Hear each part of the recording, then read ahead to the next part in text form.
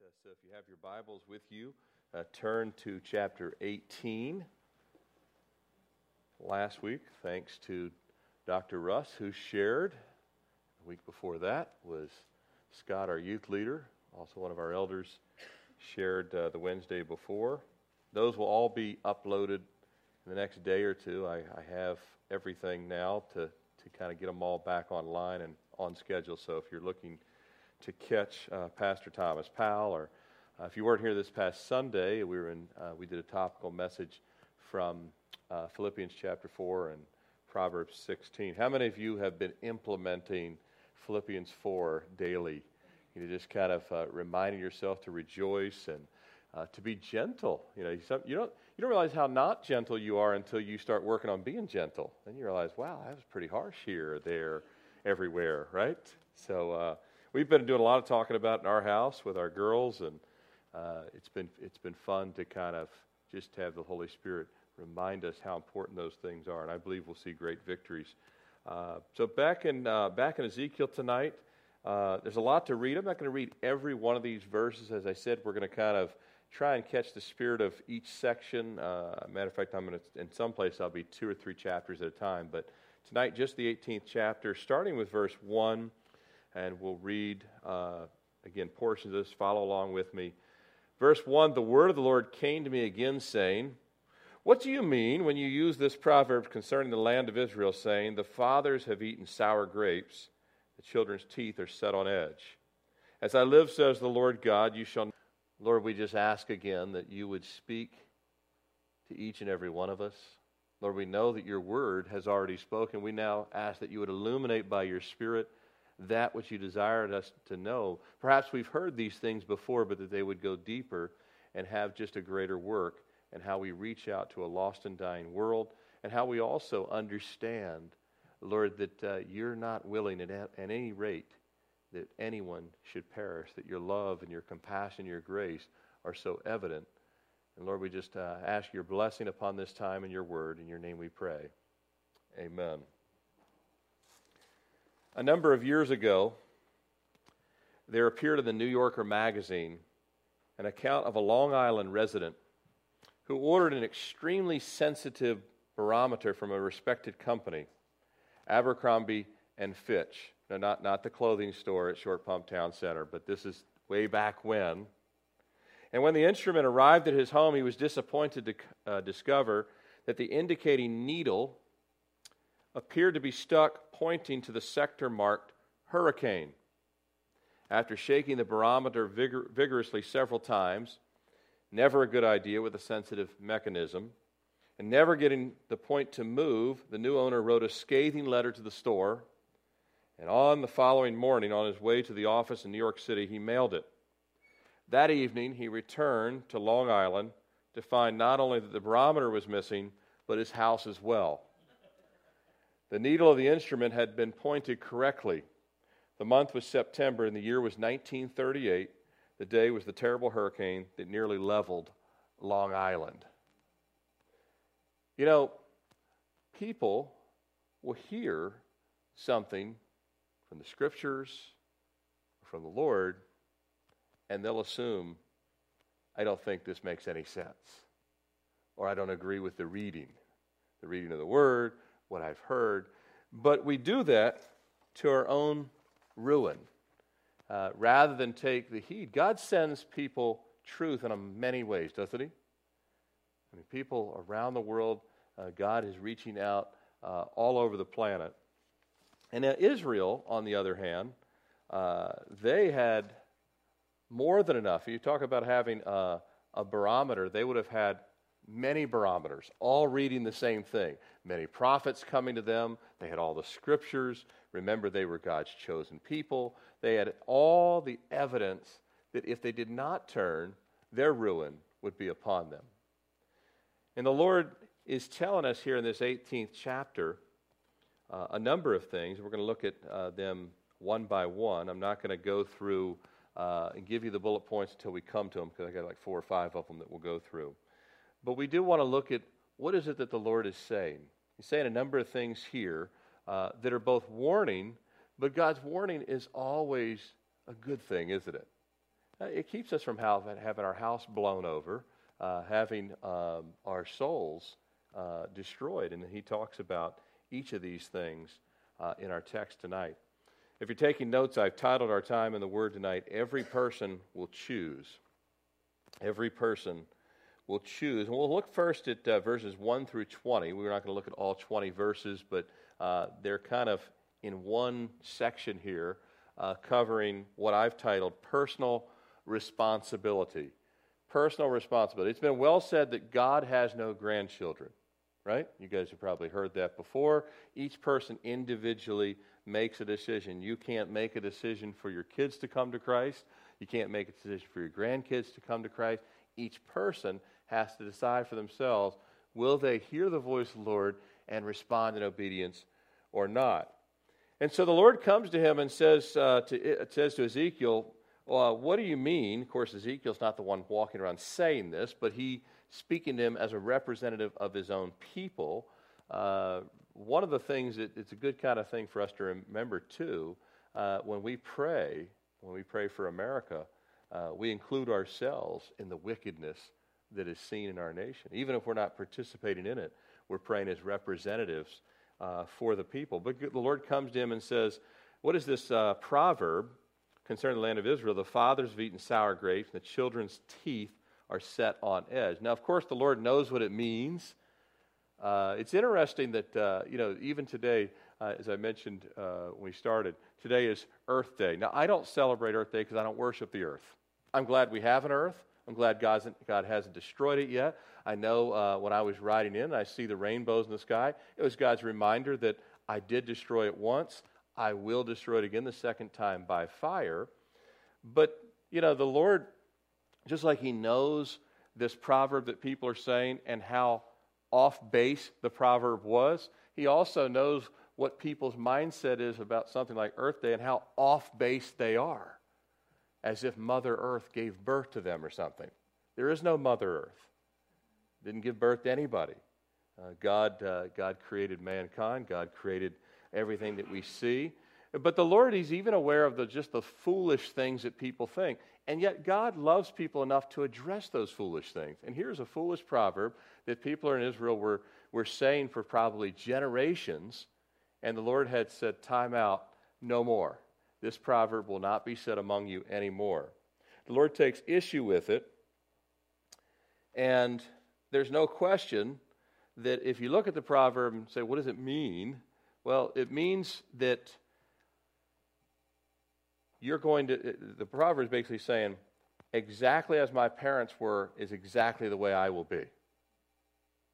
However the parents were is exactly how the kids will be. If the dads were set on alcoholism, the kids are going to be set on alcoholism. If the parents were set on idolatry, the kids will be set on idolatry. They're set on edge. They have a same thirst and a hunger for the flavor of whatever the sin was. And it's an automatic. Some people still kind of think this today. That's just the way it is in our family. Everybody's like that. There's no question that children do reflect their parents. They may look like them. They'll have some of the similar mannerisms at times, similar habits, both good ones and bad ones. Kids will inherit some of those things. And you've heard some of the little cliches in our society. The apple doesn't far fall from the tree, right? Chip off the old block. Like mother, like daughter, like father, like son, all of these, you probably said some of them yourself.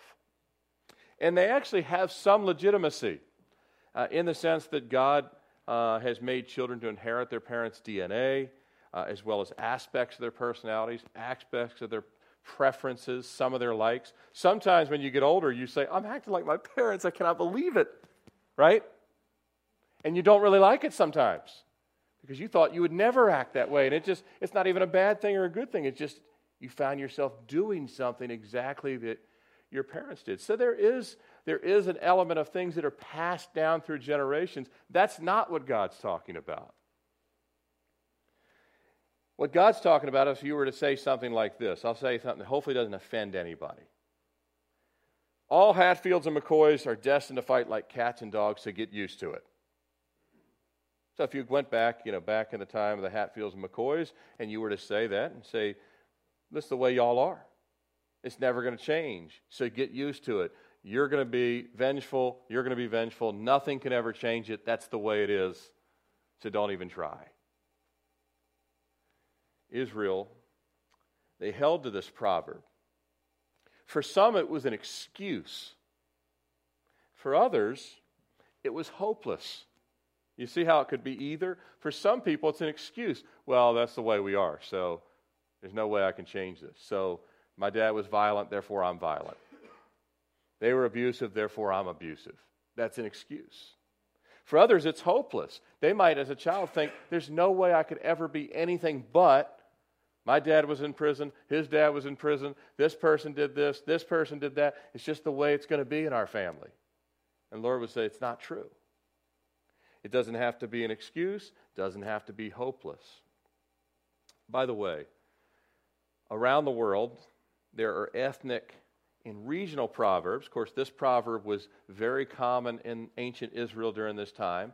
They're all around the world, even today, there are ethnic and regional proverbs that are commonly used by the people in certain vicinities around the world. They often, though not always, because this proverb in Israel is case in point, they often, though, reflect biblical truths even where there's not the Bible. Some of these proverbs around the world still reflect biblical truths, not always, but often they reflect biblical truths even where there is no Bible, and they have practical biblical kind of underpinnings, if you will, and yet there's no one there. Sometimes it's a Christian or there's any Bible. 4 possible reasons for this, potential reasons that I can think of. 1, all people are created in the image of God. Doesn't matter where you're from on planet Earth, all people are created in the image of God. 2, according to Romans, His invisible attributes go outside the rainbows, the clouds, the oceans, the diversity of flora, the diversity of animals, all of these things. His invisible attributes are clearly seen. The majesty of the heavens, all of these things. Number 2. Number 3, according to Scripture, men have a conscience given to them by God to know right and wrong. And Proverbs are almost always written with some notion of right and wrong. And number 4, some Proverbs, even ones that are from all over the world, some of these Proverbs may have, in fact, and some definitely, I believe, descend back to people who were actually saved many, many, many years ago, and they've been passed down all the way to a point to people who aren't even saved now. So the original authors, if you will, may have been people, let's say someone was saved in northern India 1,500 years ago, and they coin a proverb that was based on biblical principles. By the time you get 1,500 years, there's no one saved in the village. They can't even remember that anyone ever there was saved, and yet those things are possible as well. Here's a few that I found that I like from around the world. Here's a Chinese proverb. A bird does not sing because it has an answer. It sings because it has a song. It's another Chinese proverb. I love this one. A fool judges people by the presents they give him. Be careful for that one, right? Some of you have we've all done that, haven't we? They must not like me that much because I know this costs $4.50. I've seen it somewhere, right? Here's an African proverb. The wise create proverbs for fools to learn, not to repeat. I like that. Here's an Irish proverb. This one's for my clan. You've got your own growing to do, no matter how tall your grandfather was. Here's a Nigerian proverb. In the moment of crisis, the wise build bridges and the foolish build dams. In fact, there's each of those I could actually show you biblical principles under each of them. They're not Scripture, but God puts in the heart of man what is right and what is wrong. And so when man chooses evil, he's willingly choosing evil. And so the Lord begins to go through this, and he says, behold, all souls are mine. Now, does that mean that all souls are saved? Absolutely not. It means that God will weigh all souls in the scales of his own balance and determine, is there conversion here or is there rejection here? And if there's rejection, he has the authority to say, to hell. He has the authority to say, you've received my son. You've repented. Heaven. All souls will answer to the Lord, the great white throne judgment. In the book of Revelation, we know that all, the small and the great, will all stand before the Lord. And so the Lord begins to go through Ezekiel and say, look, no one is destined to be, if their father chose evil, or their mother chose evil, no one is destined to go that way. They will individually choose the path they take. They will individually reject me, or they will individually say yes to my grace and mercy. Verses 5 through 9 here speaks of this just man, and the Lord kind of gives us a really solid view of what a just or righteous person looks like. And I'm not going to reread it all, but I'll kind of give you an aggregation of it. The characteristics of the righteous, here in verses 5 through 9, it gives us a clear indication of the life God desires for his children.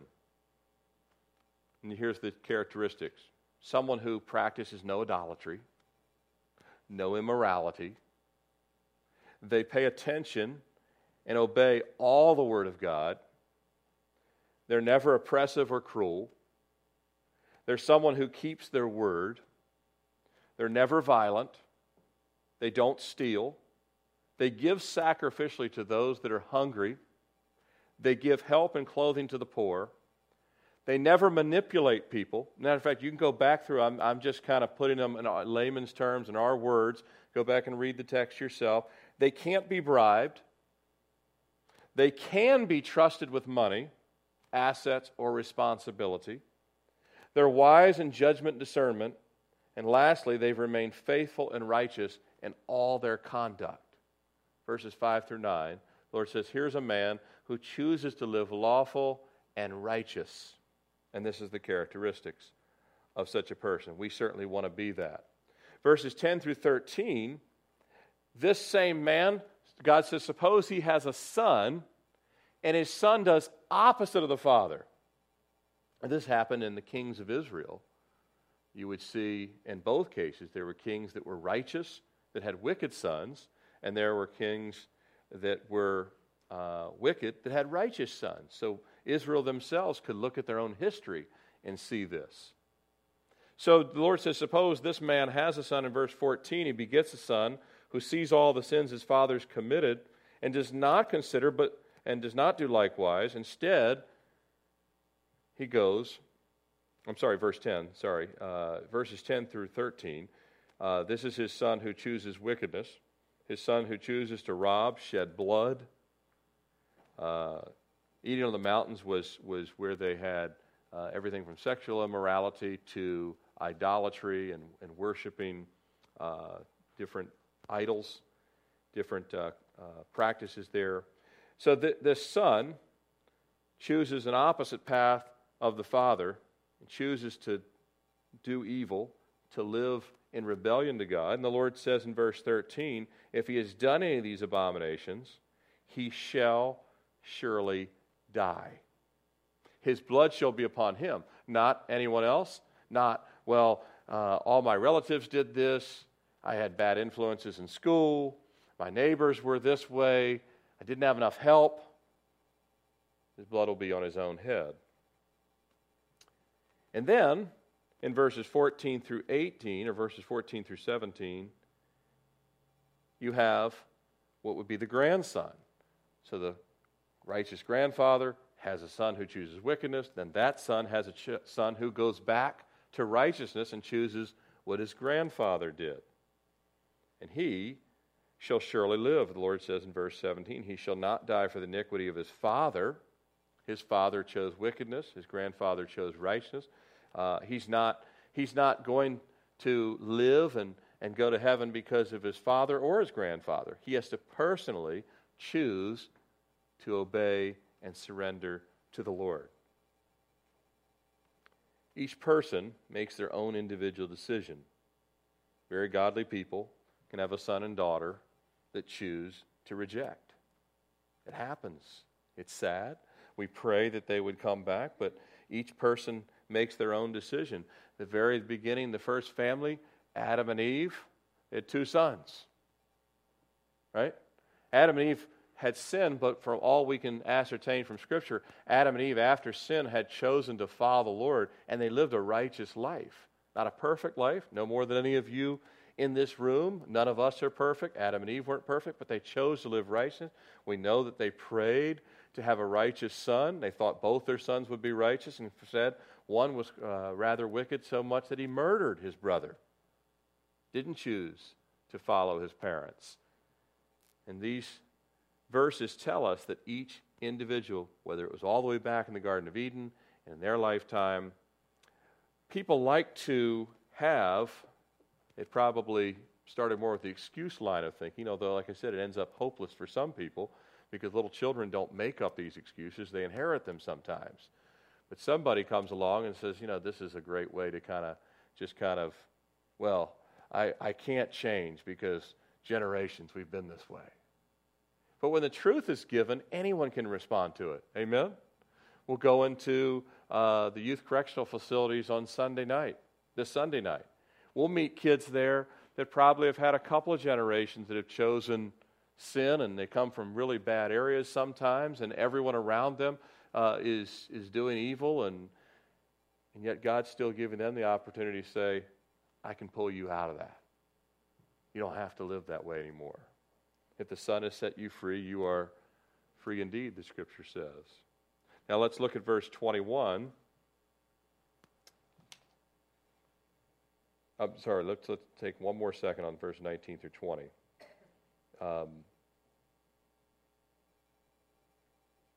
Actually, we're good there. Let's go to 21. Verse 21, but if a wicked man turns from all his sins which he has committed, keeps all my statutes and does what is lawful and right, he shall surely live, he shall not die. Verse 21, the key here is the word turns. But if a wicked man turns.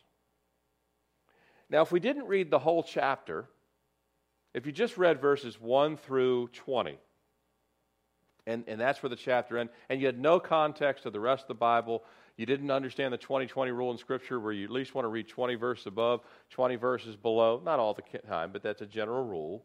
There's not 20 above and below in this text, but you get the idea. It's a good idea to understand the context. But if you didn't know the rest of the Scriptures and you didn't know the rest of the context of this very chapter, you might read these verses 1 through 20 and come to the conclusion that we're saved by works. Make sense? If you just read verses 1 through 20 with no other biblical understanding and you didn't read the rest of chapter 18 and you just presented this to someone who didn't know anything, they would say, oh, I see. God saves people by did you do good or did you do bad? And that's what you might come to a conclusion. But that's not what the Lord is saying. It's not what the totality of Scripture says. It's not even what this chapter says. Thankfully, God gives us the rest of the story. All the Scriptures, the weighted Scriptures, tell us, and verse 21 specifically tells us, that we're saved by turning. To repent is to turn and go what? The other direction. It's to do a 180, not a 360. A 360, you're right back doing what you were doing, right? A 180, you go the other direction. You turn to the Lord, and the Lord gives you the power to be transformed. It's the turning to Him that does the change. It's not that someone can pull themselves up by the bootstraps and say, that's it, I'm going to be righteous the rest of my life. People have tried that, and they seem to end up in the Betty Ford Clinic for the 21st time, right? Not to pick on Hollywood. Sometimes they're an easy target. God loves them too. But the point is, it's the turning to the Lord, it's the turning to the Lord that actually is where the power of salvation is released. It's repenting and turning to Him, committing to Christ, and then He helps us keep that commitment. And that's what produces good works and a righteous life. You don't make yourself be righteous. It's turning to the Lord. The Lord says, now I will help you live righteously. The middle one of the generations there, the middle man, you have the father or the grandfather, then the father, then the grandson. The middle one, he could have lived righteously if he turned to the Lord, because the Lord would have helped him. He'll help you. He's not going to reject us in turning to him. But it's the Lord helping us to keep that commitment that produces good works and produces righteousness. Our righteous works are they're not the means of our salvation, they're the evidence of our salvation. Make sense? They're not the means of our salvation, they're the outgrowth of our salvation.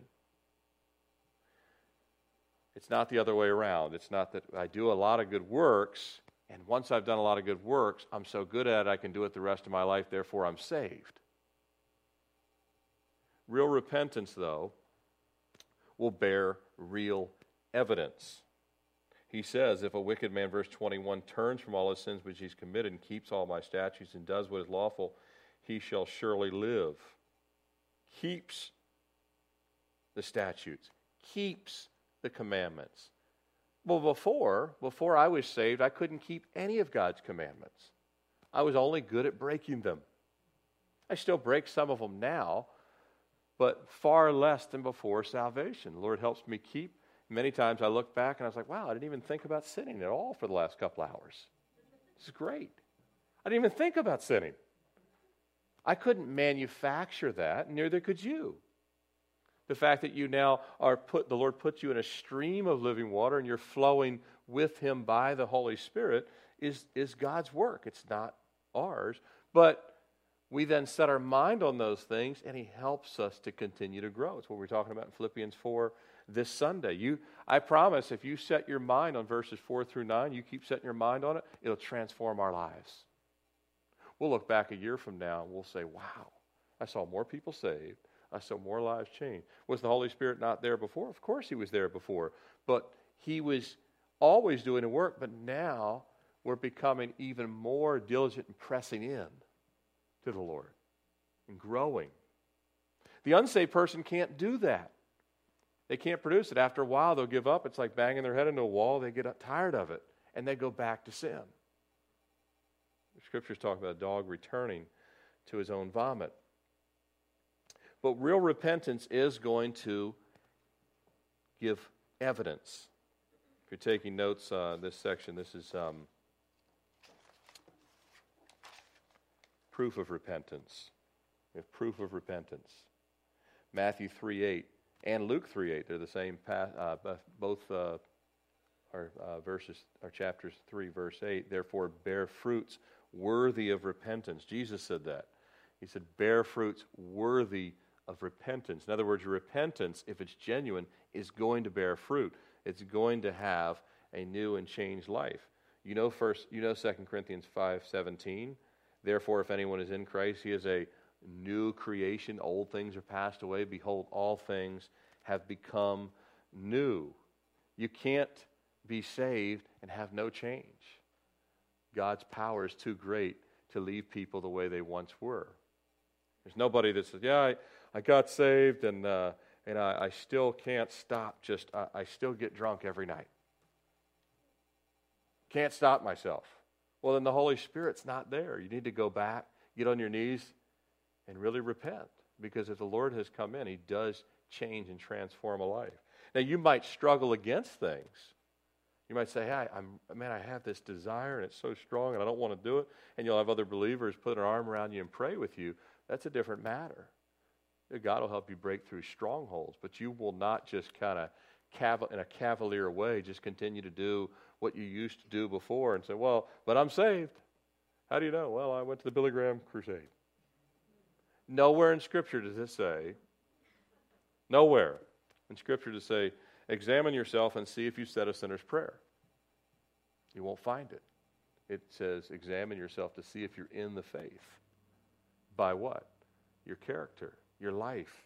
Does it mirror the life of Christ? I didn't say that we would be just like Him, but the fact that we would then begin to walk in His footsteps. Look at verses the latter half of verse 21 and all of verse 22, if you're taking notes, this would be under the promise of the Lord. Promise of the Lord. The Lord gives us a promise here. If he keeps all my statutes and does what is lawful and right, he shall surely live, he shall not die. None of the transgressions which he's committed shall be remembered against him. Because of the righteousness which he has done, he shall live. What a great promise. God promises life. If we really have turned, there's proof of repentance, the Lord promises that we'll never die. Now, we know that we're all going to die physically, so we know what is the Lord talking about here. Eternal life. Because even David, Moses, Paul, they all died physically. They all were buried. We're going to die. But we're not going to die spiritually. Our soul and our spirit will live forever with the Lord. Paul said to be absent from the body is to be present with the Lord. But I love this promise. Verse 22. None of the transgressions which he has committed shall be remembered. You know, it's true, the Lord says he casts our sins as far as the east is from the west. That just keeps on going, doesn't it? Not a circle. Just keeps on going. He doesn't remember them anymore. We remember them, don't we? Yeah, sometimes things we did many years ago, which we know God's forgiven us, they still can bother us. But God is not bothered anymore by those things. He's cast them as far as the east is from the west. He doesn't remember them. None of the past will ever harm the believer when they stand before Christ at the judgment seat of Christ. If you're saved, that's where you'll stand. You won't go to the great white throne judgment. The great white throne judgment is reserved for the lost, for those that have rejected God, rejected Jesus Christ. The judgment seat of Christ is for all believers. Every believer will stand before the judgment seat of Christ. But we won't be found guilty. We will get rewards based on how we had lived faithfully, and some will have been more faithful than others. But none of our past sins will be brought up against us. Those were all covered by the blood of the Lamb. But any of the things in the past, Judah, the name Judah? He really was it's not just a tribe, he really was one of Jacob's sons. And he had committed adultery. Before him and his brothers bowed down to Joseph, Judah wasn't such a good guy. Neither was Simeon. Neither was Levi. Good night. The Levites come from Levi. Levi was not a good guy before the end of his life when he finally surrendered himself to the Lord. But Judah had committed adultery. Paul was a murderer and a persecutor of Christians. If it really kind of burdens you when you see these people murdering and imprisoning Christians around the world, Paul used to do that stuff. He said he was a violent and insolent man. He said of sinners he was chief, and he really believed it. He thought he was the worst of the worst. Rahab was a harlot. And yet, we see the bloodline of Christ, don't we? None of those things are remembered. Murder, harlotry, adultery, all of these things. Salvation Army officer John Allen said, "I deserve to be damned in hell, but God interfered." He interfered with each of us if we're saved, didn't he? Because I know before I came to Christ that God had to have interfered because I wasn't looking for God. He said, "You did not seek me, I sought you." William McComb wrote this poem. He said, "Chief of sinners though I be, Jesus shed his blood for me, died that I might live on high, lives that I might never die." We'll die physically, but we'll be eternally in the presence of the Lord. We'll never have that second death, which is to be cast into the lake of fire. That's the second death, where the worm doesn't die. The thirst will never be quenched. I know a lot of pastors don't preach on hell anymore in America, but it still exists. And we better preach on it more in the days in which we live in, not less. Do you think the Lord is shrinking back here? Reread the text on your own, because I'm kind of reading kind of too fast tonight because I know it's Wednesday night and I want to get through it so I can get into the study part of it. But read it slowly and digest it. God holds nothing back here in both the truth of judgment to come, but also in his grace. It's equal in vengeance and it's equal in mercy. My pastor, one of my mentors, used to say, you can't know how good the good news is until you first know how bad the bad news is. And it's true. Nobody's going to take chemotherapy unless they really think they have cancer, because it'll rock you. I had a sister, my brother, we had a sister that died of cancer. And chemo and radiation, I saw her, wither up at the age, and more of the chemo and the radiation probably took the toll faster than even the cancer, even though both were horrific. But nobody's going to take something like that unless they know that it's necessary. Well, it's necessary once you realize that hell is forever, that you surrender to the Lord. Because the middle son here, if he could have got a glimpse of where he would spend eternity, might would think differently. But the Lord wants to transform.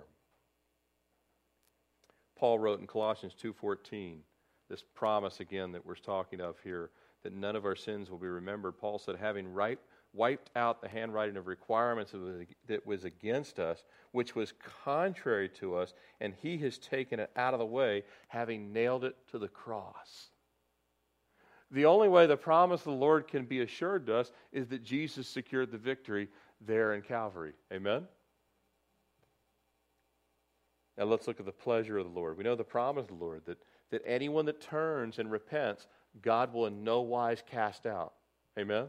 Jesus said, all that come to me. He's not going to turn anyone away. What is the Lord's pleasure?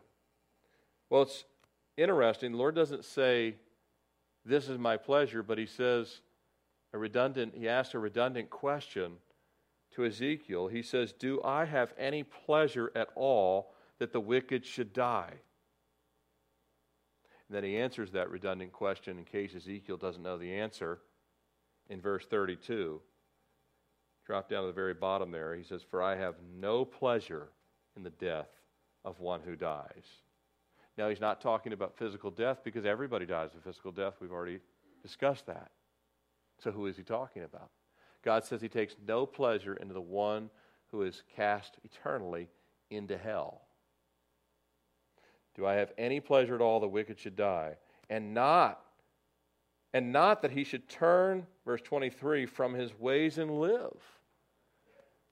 The Lord's desire is that every person would turn to him. That there would be no middle son or third generation that didn't choose him, but that all generations would choose salvation. We know without question what does please the Lord. He says it in verse 32, and we know what he desires and what his pleasure is in the New Testament. Listen to a couple of these verses. We actually covered this verse a couple of weeks ago. We didn't really go deep on it then, but Luke 12:32. Remember this verse? Do not fear, little flock. I love that verse. But the rest of the verse actually tells you what God's pleasure is. For it is your Father's good pleasure to give you the kingdom. You know what's God's pleasure? To give people heaven.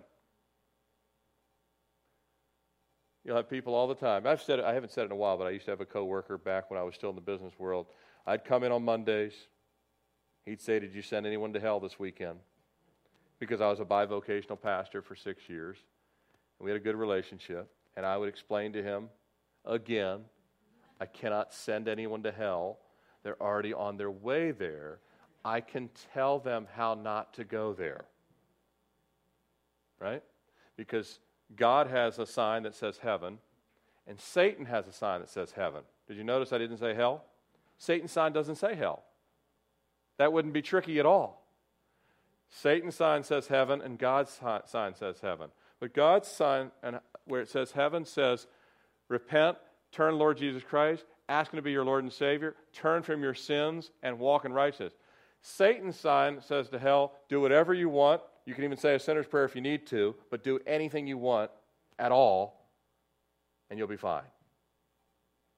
So they both say the same thing, at least on the road sign aspect of it. The fine print's quite different, isn't it?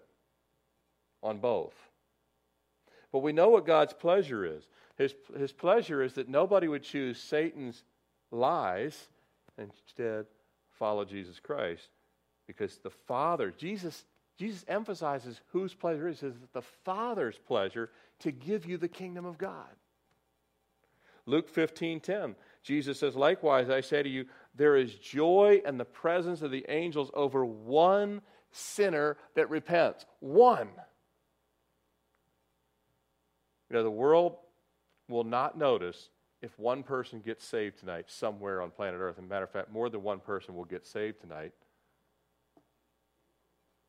Probably Calvary Fort Lauderdale, where I got saved, probably 25 people will get saved tonight.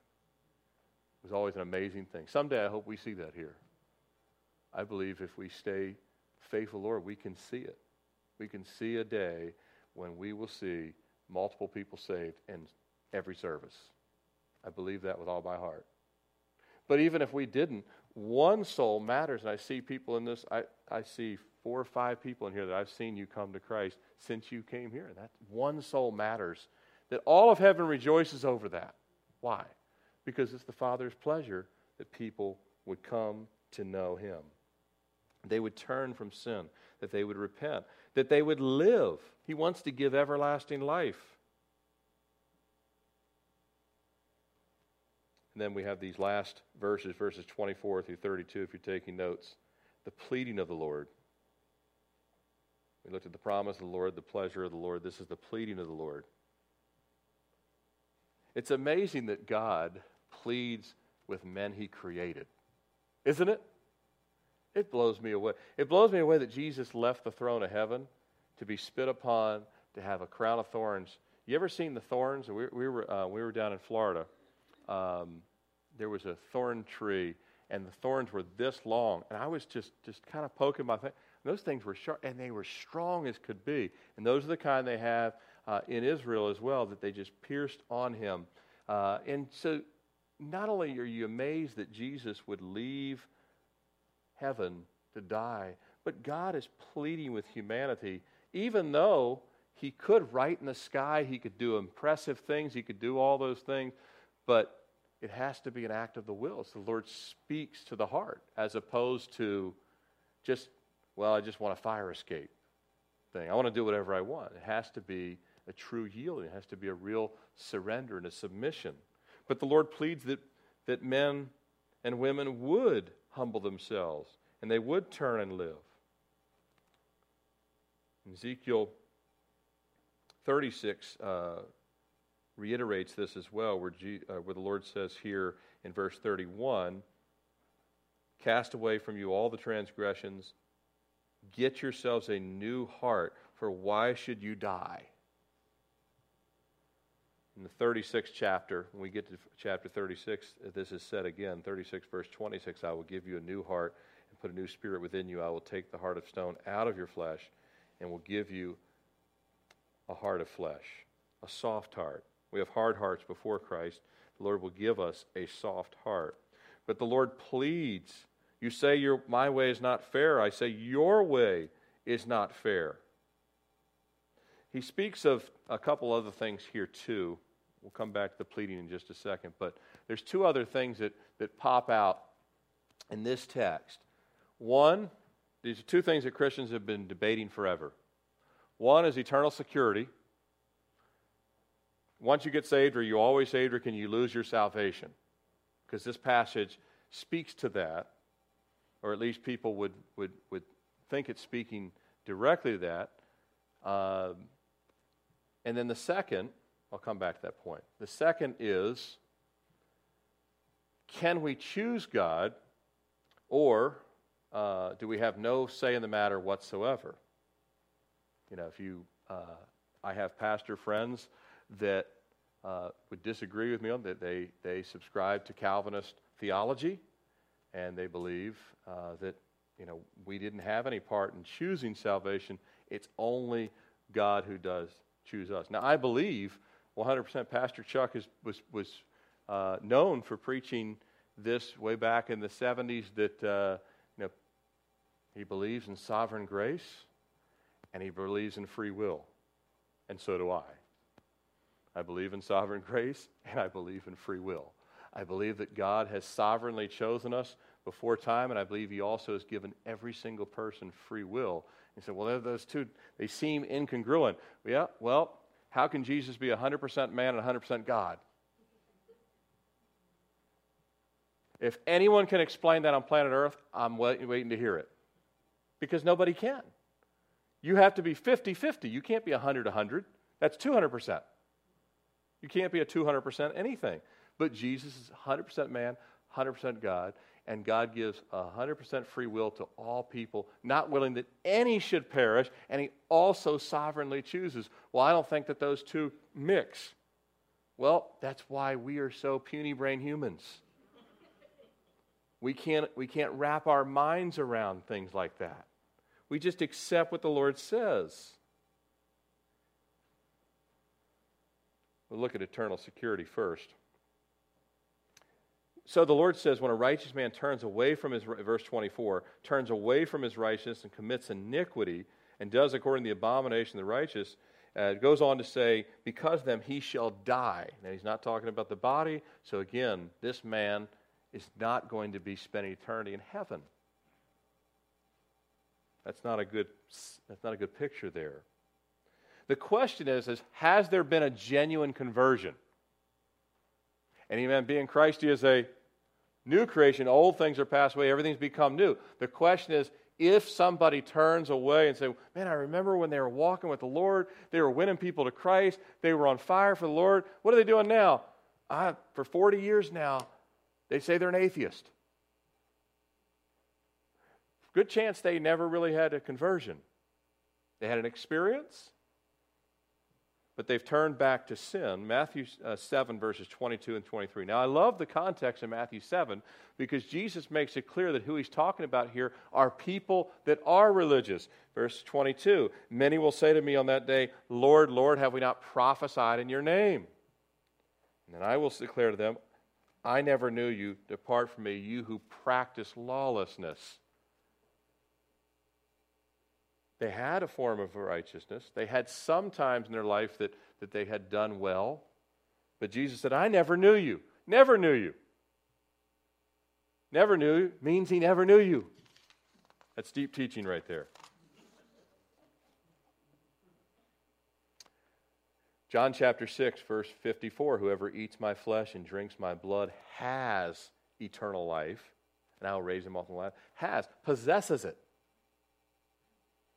Now, we don't literally eat Jesus' flesh and blood. How do we eat the flesh and blood of Christ? We enter into salvation. We believe on his name for salvation. We believe in his shed blood. We believe in his body. It's why we take the Lord's Supper in remembrance, and we have spiritually taken him into our life, into our hearts. We have eternal life. John says that more than once in the book of John. Ephesians 4:30, not grieve the Holy Spirit of God, by whom you've been sealed until the day of redemption. Sealed by the Lord. Sealed by Christ. I don't get in debates with people that think, I know that there's really godly believers that believe you can lose your salvation. Some of them are wonderful saints, very, very godly people. My focus is that we just continue. It's like Pastor Chuck talked about this, and many times if you listen to his teaching, the Lord is never, the reason you can't lose your salvation is in the sense that, now you can throw it away, but that would only prove you never had it in the first place. Make sense? If you throw it away, you couldn't possibly believe what you have. If I gave any of you, you knew for a fact what I gave you was a gold brick, like the one they just found stolen down in Florida. It was worth $457,000 or whatever it was. If you knew it was real gold, I doubt many of you would say, I think it's fool's gold, I'm going to throw it away. No, you would hold on to that thing.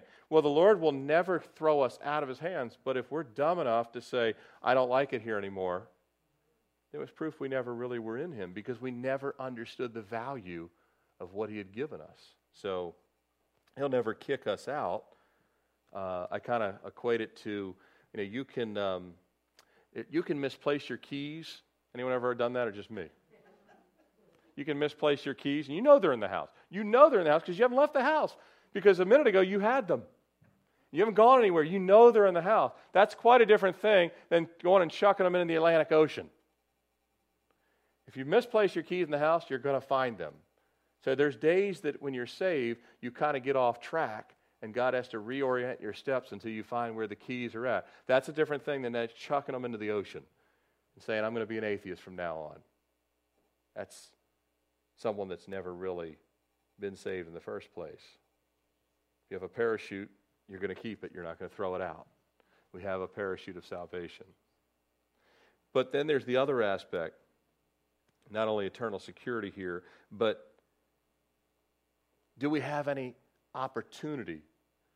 Are some people destined, so God has destined them for hell? I mean, people that are hardcore on the tulip, total depravity, and each of these things. Some people were created.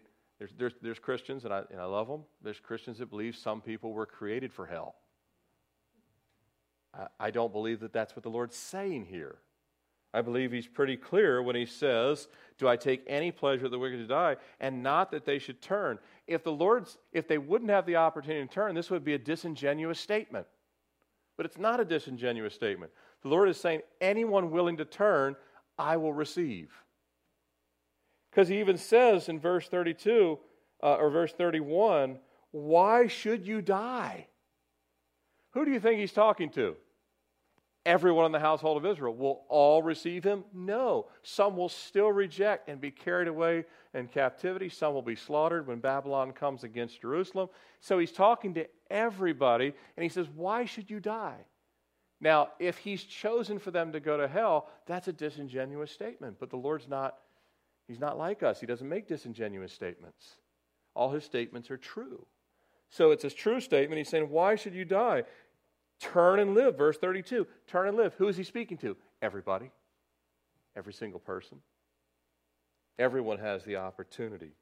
You know, the Lord reiterates this throughout the Scriptures. 1 Timothy 2:4. He desires all men to be saved and come to the knowledge of the truth. All men means who? All men. Well, it didn't say women. Well, it's inclusive.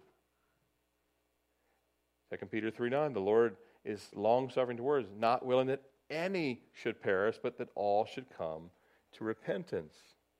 The Lord pleads in the New Testament, there through Peter, there through Paul, here through the Old Testament, as He speaks to Ezekiel, He's not willing that any should perish. And He's not going to cast anyone out as long as we're willing to continue to abide. What did Jesus say? Abide in me. What did Paul say when they were in the ship that was going to be wrecked? He said, do not get out of this ship. I think I'll get on a life raft and get to the shore. Paul said, that won't work. Do not get out of this ship. One thing I know for certain, I will never lose my salvation because I'm not getting out of the ship. How about you? I'm in the ship. We're in the ark. The ark was a picture of Christ. The ark nobody was dumb enough. Noah's sons weren't even dumb enough to get out of the ark. They did some dumb things after they got out of the ark. But nobody was diving out of the ark because it was certain death. You don't leave the safety of Jesus Christ. Amen? He won't cast us out. We can be secure that if we say, Lord, help me keep that which I've committed against that day, the final day. And then we can also be assured that the Lord is pleading with a lost and dying world. And if He's pleading with a lost and dying world as we come to a close, Christian, shouldn't we be? It makes us take a assessment. When's the last time we've pleaded with someone to come to Christ? We need to have our hearts softened, even as believers, to see the world the way the Lord does. Amen? Let's close in prayer. Father, we thank You for this time this evening in Your Word. We ask, Lord, that those things that we've read and heard from You, that they would go deeper. Lord, we ask that You'd forgive us, that we don't have sometimes this same heart of compassion for those that are lost that we see in Your own words. We thank You, Lord, that You cast our sins as far as the east is from the west. We thank You, Lord, that we're not condemned because of what our ancestors may have done, what our grandparents may have done, or what someone didn't do. But Lord, You come to each of us, You knocked on each of our hearts individually, and Lord, You gave us the opportunity to receive the living water of salvation purchased by your own blood. Jesus, we just thank you that you remind us to reflect your heart, to reach out to those that don't know you, to continue, Lord, to pray and faithfully know that, Lord, that nobody is beyond your reach. And we thank you for this time this evening. Lord, use us the rest of this week. Help us to continue to walk in the things that we looked at on Sunday in Philippians 4. We pray that you would use these things now to further deepen our understanding of your grace. And Lord, on Friday night as we gather at the home fellowships, we pray, Lord, that you would just take us even deeper still. And Lord, not that we would have depth of knowledge, but depth of surrender, depth of love. And Lord, just that the Holy Spirit would flow from our lives. It's in your name that we pray. Amen.